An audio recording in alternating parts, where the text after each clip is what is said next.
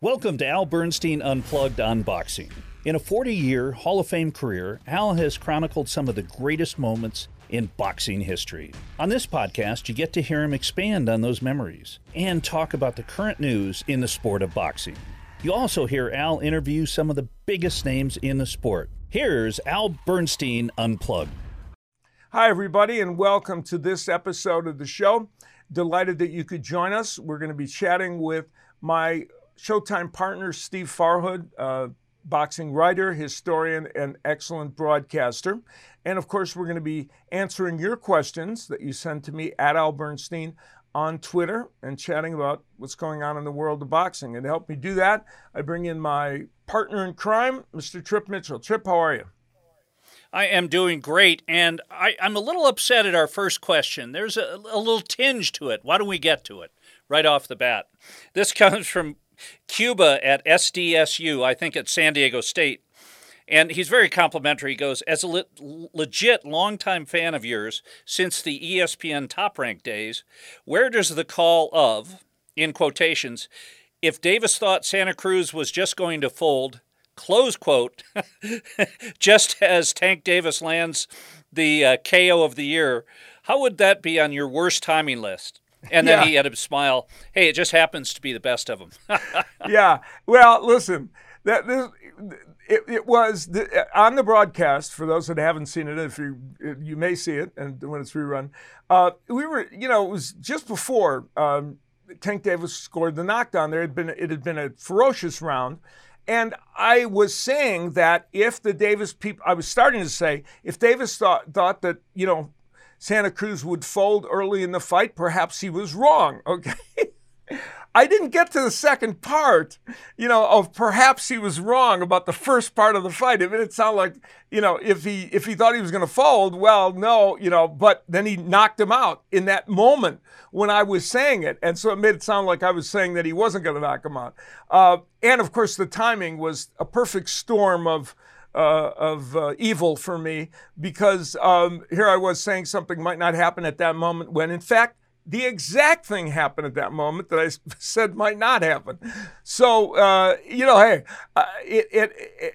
it's funny because it's almost uncharacteristic of me to make a statement exactly like that anyway, but I did, and I was going to qualify it in the next part of the statement, but I never got there. So that's how that happened. And where does it rank in terms of bad timing? I'm going to say it's right in the top 2 or 3 that I've had over 40 years.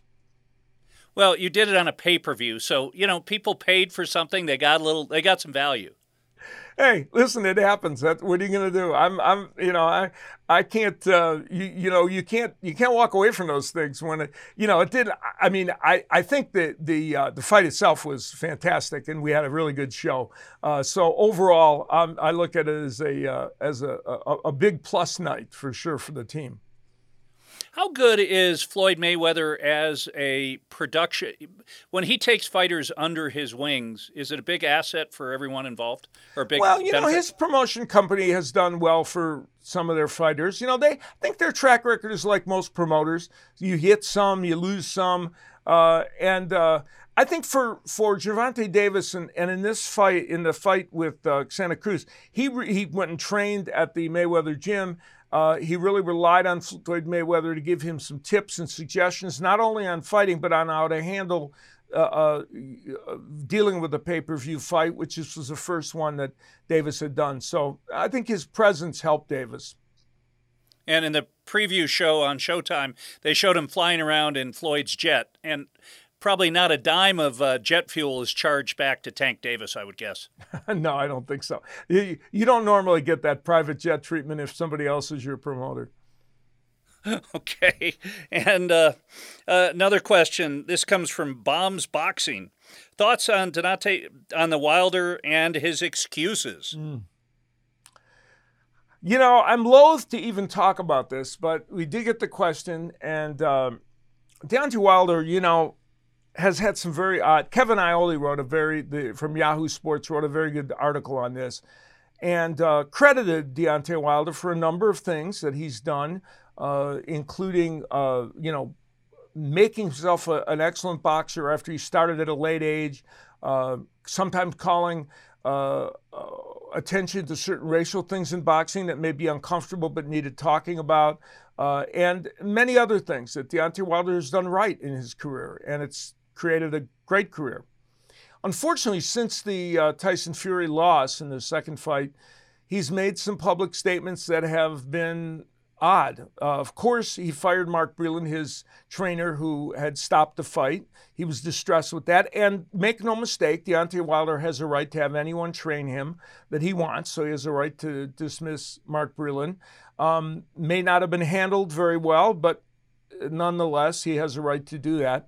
But originally he made his excuses that it was the costume that made him weak and it was too heavy.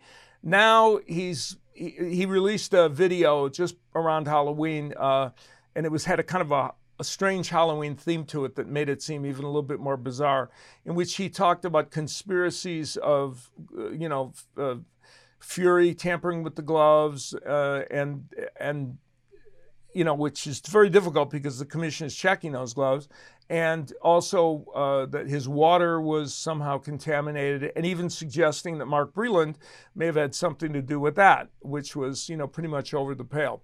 And so, in general, boxing people have been kind of appalled at what he did. I'm loath to pile on. The only problem is some of the comments that Deontay Wilder made have ramifications for other people, for Mark Breland, for the commission, in their handling of the gloves. And, he made a lot of unsubstantiated charges. And I think if you're going to make those kind of charges, you better make sure you can make them stick. So it was unfortunate, to be sure. Yeah, it is. And great matches, and we'll see what happens in the future. Speaking of the future, we have a new sponsor on board, MyBookie. And they have decided that they need an expert game picker under their umbrella, and that's why they're sponsoring the show, and they're giving you a large amount of money to pick some games, and we're excited to do it. Yeah, we're gonna do some. We're gonna put me to the test as a football picker. So don't expect me to be the greatest handicapper that ever lived. But I want to tell you a little bit of something about MyBookie so that you're aware of what they're all about, and we're happy to have them on board for the show. Ever since I started out, people have been asking me for advice on sports, and it's usually about who's going to win and what team they should bet on. And you got the Patriots or the 49ers this week, the Bucks, the Raiders. Well, the best piece of advice that I can really give to anyone is where you're betting is just as important as who you bet on. And that's why I always tell people that visit MyBookie. They've got deposit matches, free bets, and huge cash prize contests for you to take advantage of. And it's going to be all season long. NFL action, college football, of course. Plus, they have a mobile-friendly website and a top of the line customer service, to be sure. So that makes their platform a one-stop shop for all your betting needs. Now, MyBookie offers action on just everything from championship futures to NFL in-game live betting, making sure you're covered every step of the way. So congrats if you're one of the ones to cash in on the generous early season odds on the Lakers to win the NBA championship. That was pretty remarkable. So sign up at MyBookie today, and when you do, you can use our promo code, Bernstein. Yeah, how clever. To claim a halfway match on your deposit. So if you put $200 down, they'll spot you another $100 to play with. Now, it's a bonus designed to give you a little bit of help and a head start on your winning season. So that promo code again is Bernstein. That's promo code Bernstein, BERNSTEIN, so you can claim your bonus when you make your deposit. And there's all kinds of great things for you to bet on with MyBookie, and we hope that you will avail yourself of it. And as Tripp pointed out, they've given me a kind of a nest egg to play with during the course of the season to see how well I do. And Tripp, what game have we chosen for me to weigh in on this one?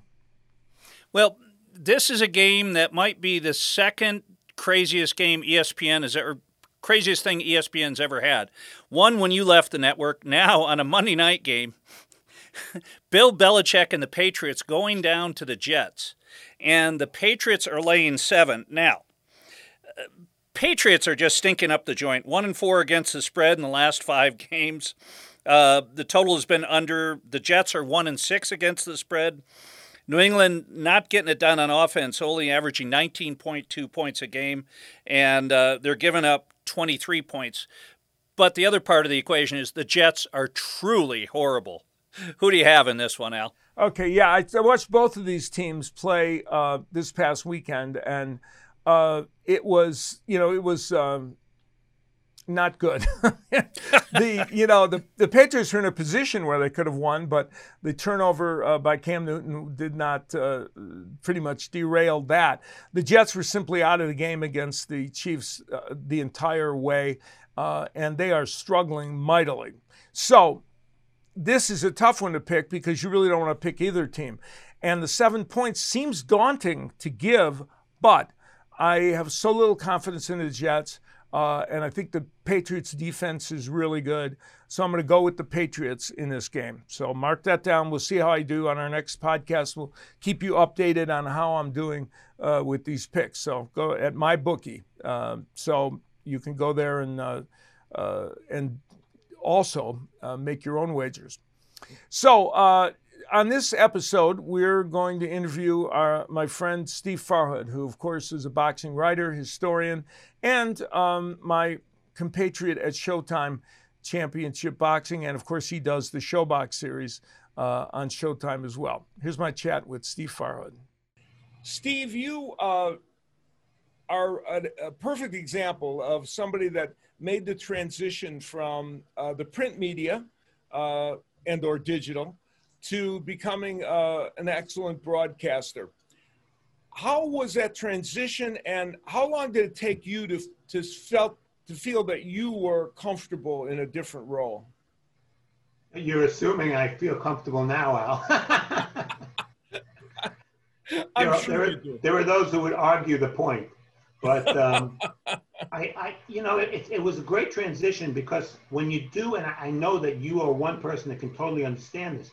When you're in one industry for as long as we've been, both of us over 40 years, I feel you need changes along the way to keep it fresh and interesting.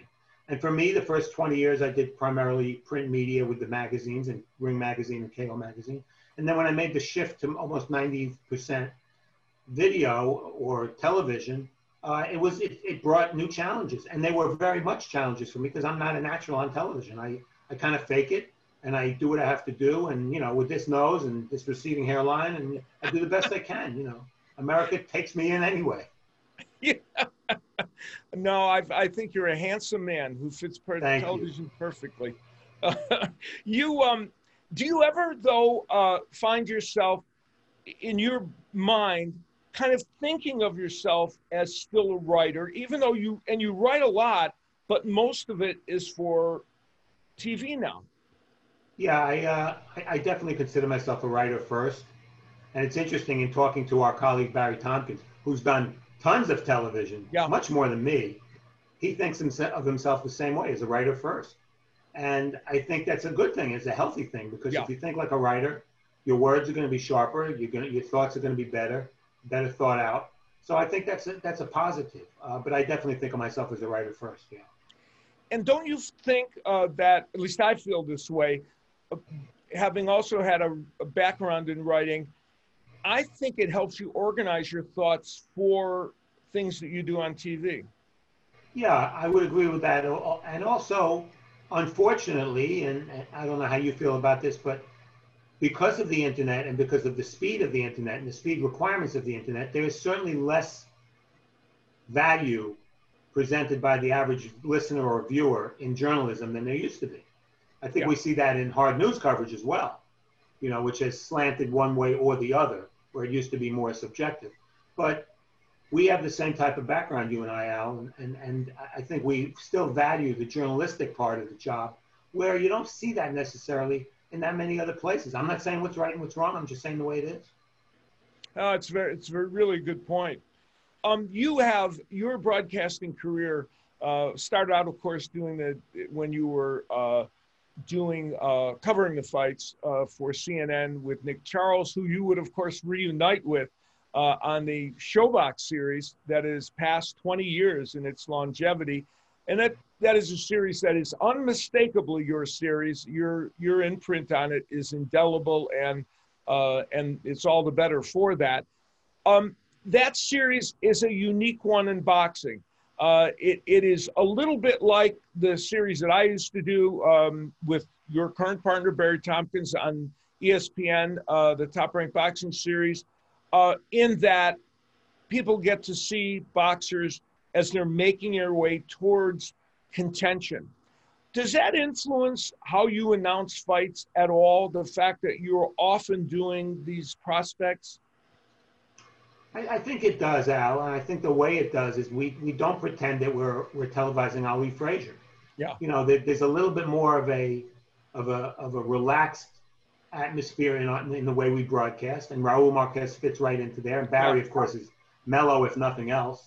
He's not a screamer, he's not a shouter. So I think one of the reasons maybe it works, if for those who think it does work, it is that reason. You know, we take it as more of a, almost, I don't want to say casual, but a little less intense than maybe the fights we do on Showtime Championship Boxing or bigger fights. So I do think it has influenced how we broadcast the fight and how we produce the show too.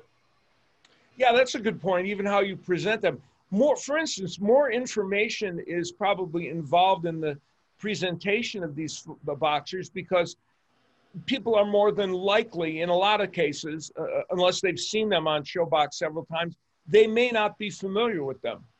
Exactly right. And so we have to go back into the amateur backgrounds a little bit and the storylines that for some of the fighters that we do on Showtime Championship Boxing, the fans are already familiar with. But they're not going to be familiar. It's our job to introduce the fighters to America, to American audiences. And, you know, the fact that, A, nobody in 20 years has really copied our show or our format. Right, that's is true. Quite a compliment. And 2, having 83, 84 future world champions on the show in 260, 270 shows means you're going to see a future world champion once every 4 shows. And that's pretty neat. Yeah, I love that. Actually, that number that keeps growing, I always think of it as the magic number of for Showtime Boxing and for ShoBox. And sometimes I'm conscious of it on the few occasions when I've had a chance to sit in with you and do the ShoBox. I always think to myself, is this person the next champion that's going to add to that number? Your show has produced some crazy knockouts Yes. of every variety, early in fights, late in fights. In a way, it's almost one of the defining features of ShoBox. The most amazing thing, Al, you're 100% right. And the most amazing thing have we had some great fights? Yes, great extended fights. Of course, when you do as many fights as we do, you're going to have them. But what marks ShoBox more than anything else is first rounds. We have had some crazy first rounds. We've had a 13-second knockout. We've had the famous Saku Powell, Cornelius Bundrich double knockdown, which ended in 22 seconds. We had so many. I mean, the first round knockouts we've had, and probably the best, maybe the best fight we have ever had was Torres Kendall Holt, a world championship fight. So it didn't fit into the ShoBox formula, but it was a world championship fight. And in 1 minute of one round, that fight ended after 1 minute. We had a butt, 2 knockdowns, and a low blow, and a title changing hands. So that might have been the most exciting 1 minute of boxing you were ever going to see. Except for that, nothing happened, right? Right. And that series, of course, you've worked with great partners. You worked with Nick Charles, and you worked with Kurt Menefee, and now you've Barry Tompkins as your partner. Raul Marquez doing commentary. Antonio Tarver slipped in there. You had to put up with me a couple times doing play-by-play with you. We had fun, Al. We had fun. We did. We had a great time doing the shows together. That I always say that show is a family, because you have Gordon Hall, who is the executive producer, and Rich Gaughan, who's the producer, and Jeff Phillips, who's the Rick Phillips, yeah. Who's the director, and you guys are all you're all like a family. Well, as you know, being in television so long, Al, it's very unusual to have a show of any kind, whether it be sports, drama, comedy, anything, to have the same producer, executive producer, Yeah. director, and partly the talent for 20 years. I mean, that's just unheard of. And so, we know how to put up with each other. We know how to bring the best out of each other. And let's not kid each other. It's not a high budget show. We do the best. I think we do a very good job with a relatively low budget in production. Yeah, and it looks like a high budget show. It really does. The elements are great, and the way the show is produced is excellent. You now have been scoring on the Showtime Championship Boxing. Yeah, you were afraid I had to bring that up, right? What kind of friend am I? You've been doing it for years now on the Showtime Championship Boxing Series, and that is such, for any sportscaster that has to do that. And I did it for a long time on the ESPN series that I did, the Top Rank series, and also on Showtime Championship Boxing. It is such a two-edged sword because on the one hand, you get to, score the fights and also give people some insights into why you scored it. But in a way, it's a thankless job, isn't it?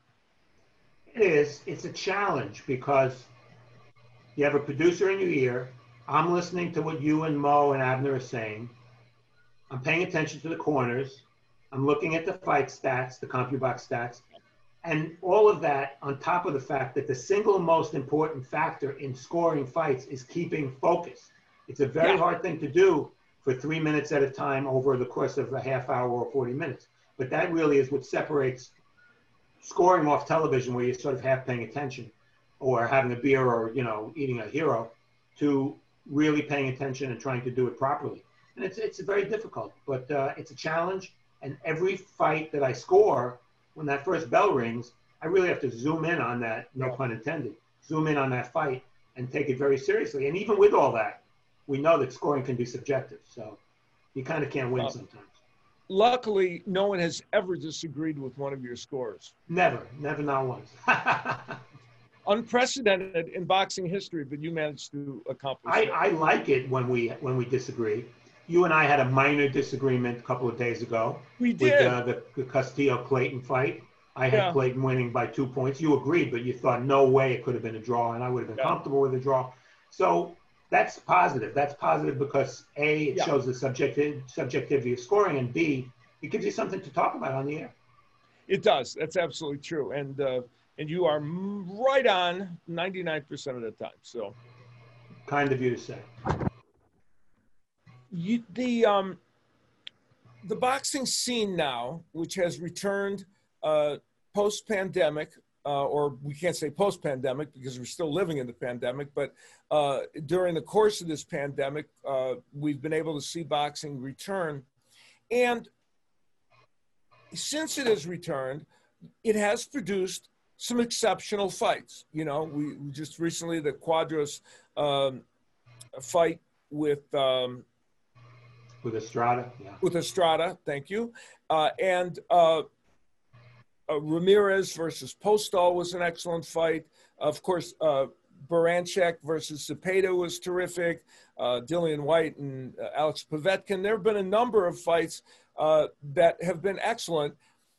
I guess the broader question, do you believe boxing has delivered enough since they came back during the pandemic to satiate boxing fans? Well, when we were missing boxing during those months in the spring and the early summer, I think we all asked ourselves the same question, whether it was boxing or movies or theater. Can we survive without this? Do we want to survive without this? How much of a burden is it on us to survive without this? Because we didn't have it at all. When it came back, you could argue that the ratings have not been great for sports in general, and for boxing in particular. That's a little troubling. But I do think that we've had a lot of good fights, and a lot of fighters are coming back. And one of the problems, I think, is that before the pandemic, fighters were beginning to fight less and less in a year, maybe once a year. We all kid about Gary Russell being a one-time-a-year guy. Right. Well, that's become almost the norm. And the pandemic took that a few months away from those same fighters. And now they were fighting maybe once in 2020, maybe not at all. So that was a hurdle, I think, as well. But we've had some good matchups, and I think will continue to. I think Leo Santa Cruz and Gervonta Davis is about as good a matchup as you can make. You know, you have Inoue coming back. We had Lopez and Lomachenko. So, given the circumstances, I think the fights have been pretty damn good. As we move forward with the sport, it seems as though the added exposure of over-the-air networks taking on the sport and mainstream sports media covering the sport more, at least from my standpoint, gives me optimism for where the sport is headed. Do you sense that as well, or do you feel differently? Well, a little bit of both, actually. I think the good is that boxing is such a star-driven sport that history suggests that when the right guy comes along, and it doesn't happen all the time, obviously, but when the De La Hoya comes along, when the Chavez comes along, when the Tyson comes along, when the Ray Leonard comes along, that one guy can lift the entire sport. Again, that doesn't happen. You can't wait for that to happen. It has to be kind of a natural, fluid thing for it to happen. The reason I worry a little bit about that is I don't know that all the pieces are in place to take that guy, even if he's the right guy or woman, to lift the sport up, if all the pieces are in place to highlight it and to magnify it so that the mainstream media does pay attention and flashes its spotlight on these fighters. That's what worries me. I don't know that it's the same as it's been in the past. Also, the other factor we have to understand in America is, boxing's not just an American sport anymore. It used to be, if America didn't have a huge star, then, where was boxing? Well, today, you look at the heavyweights with Fury and Joshua. They're carrying the heavyweight division right now. So we have to be less provincial and understand that boxing is more of a global sport than it's ever become. And if that means a little bit less attention paid to American fighters, so be it. Yeah, it's true. When you discuss where boxing's at, you're talking about two different things, globally and in the United States. And right. Two are not necessarily always the same in terms of where the sport is at and how it goes.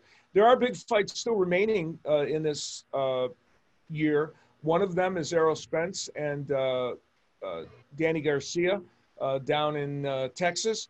And that's an intriguing fight, I think, because Danny Garcia tends to overperform sometimes what people think are their expectations of him. Yeah, for some reason, a lot of people on social media have always been down on Danny Garcia and criticizing him, and I don't understand it. Yeah. Has he had one or two fights along the way in the past 8-10 years where he was clearly overmatched? The opponent was overmatched. Yes, but what fighter doesn't have that? He fought Matisse when Matisse was a killer. He's fought a lot of good fighters. He fought a great fight with Sean Porter. I don't understand it, and I give him a shot against Spence. I really do. You feel he can beat Errol Spence, huh? I give him a shot for sure. I think Spence might be the better all-around fighter. But what's interesting about that fight is you and I are old enough to remember Hagler, Hearns, Leonard, Duran, the big four, and they all fought each other, throw in Benitez. Well, slowly but surely, partly because the politics lend itself to it, the big-name welterweights of this era are fighting each other. Now Sean Porter will have fought Danny Garcia and Spence. Spence will have fought Mikey Garcia and they're all fighting each other. It's a round robin, and fans love that when the talent is good enough. And this fight is another example of an extension of that round robin, which is very good for the sport. Well put as always. Steve, thank you so much for visiting with me on the show here, and I love looking back at your career and all the things you've meant to the sport of boxing. It got you inducted into the Boxing Hall of Fame in 2017, rightfully so, and you continue on with your great career, and I am honored to be a colleague of yours. Well, I feel the same way, Al. Thank you so much for having me on. And before you know it, we'll see each other. Soon. You got it. Take care, Steve. Thank you, Al. So that was my chat with Steve Farhood. He is always a great listen. And I'll tell you what he's forgotten about boxing, most people have never known. So he's just a brilliant guy, and always a joy to talk to. And we have one more question, I believe, that I need to answer. So, Trip, what do we got on the question? Well, actually, I'm going to please you a little bit. We actually have two more, but let me get the first one. This is from Powder at Hawkeye. What is your greater passion, music or boxing? Well, as most people know, I am a musical performer and perform in Las Vegas and other venues, and I love music. And it's a 50-50 proposition because I really enjoy broadcasting and I love music. But without broadcasting, I wouldn't be able to pay the bills. So I'm going to go with broadcasting from a mercenary standpoint. But from a passion standpoint, it's about a 50-50 proposition, broadcasting and music. I love doing music when I get a chance. I had a chance to talk to some friends over the weekend about the show, and I told them a couple of the stories that you've related to our listeners about doing shows at Caesars and some of the people in the audience doing strange things while they're enjoying the show. Yeah, we had all those years when I performed in the 80s, especially before the big fights at Caesars, we had everybody there. Oh my God, it was like a who's who. And even up through the 90s when I performed at the Riviera and other places before major fights. And that was what made it fun. It was a gathering place for a lot of people that were there for the fights, and we had a good time.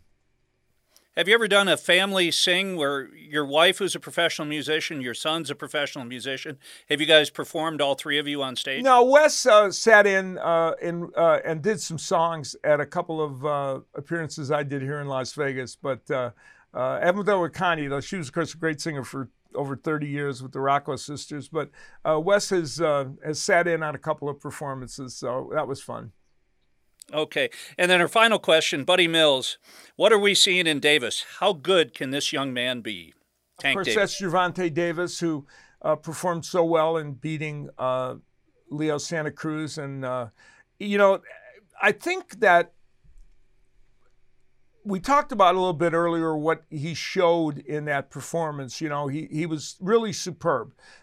He showed the great poise and great counterpunching ability, and of course the power we know is there. There's no question that he's a fighter at age 25 with a huge upside, and I think if we can get if they can make the boxing powers can make the important fights with him facing people like Teofimo Lopez and Devin Haney and Ryan Garcia and the like. I just think it would elevate the sport to a place that would make it very special. And I'm hoping that will happen because Davis is special. He's, it's true that we still haven't seen him against a 135-pounder that we know is an upper echelon person, but he's shown plenty so far, and that win over Santa Cruz was certainly impressive. So, do we have one more, or that's it, right? That's all our questions. That's it, yeah. Okay. So we covered everything. We did our duty. Now, on our next podcast, we're going to have a guest that is in kind of semi-associated with the sport of boxing, but or better from MMA. Chris Cyborg, the very famous mixed martial artist who has sparred with Claressa Shields, among others, and has talked about being a boxer in the next couple of years. So we'll see if she moves into women's boxing. And she is a big boxing fan. So we're going to chat with her on our next episode. And we hope you will join us. My thanks to Trip for his work and also Steve Farhood for joining us. And we'll see you next time.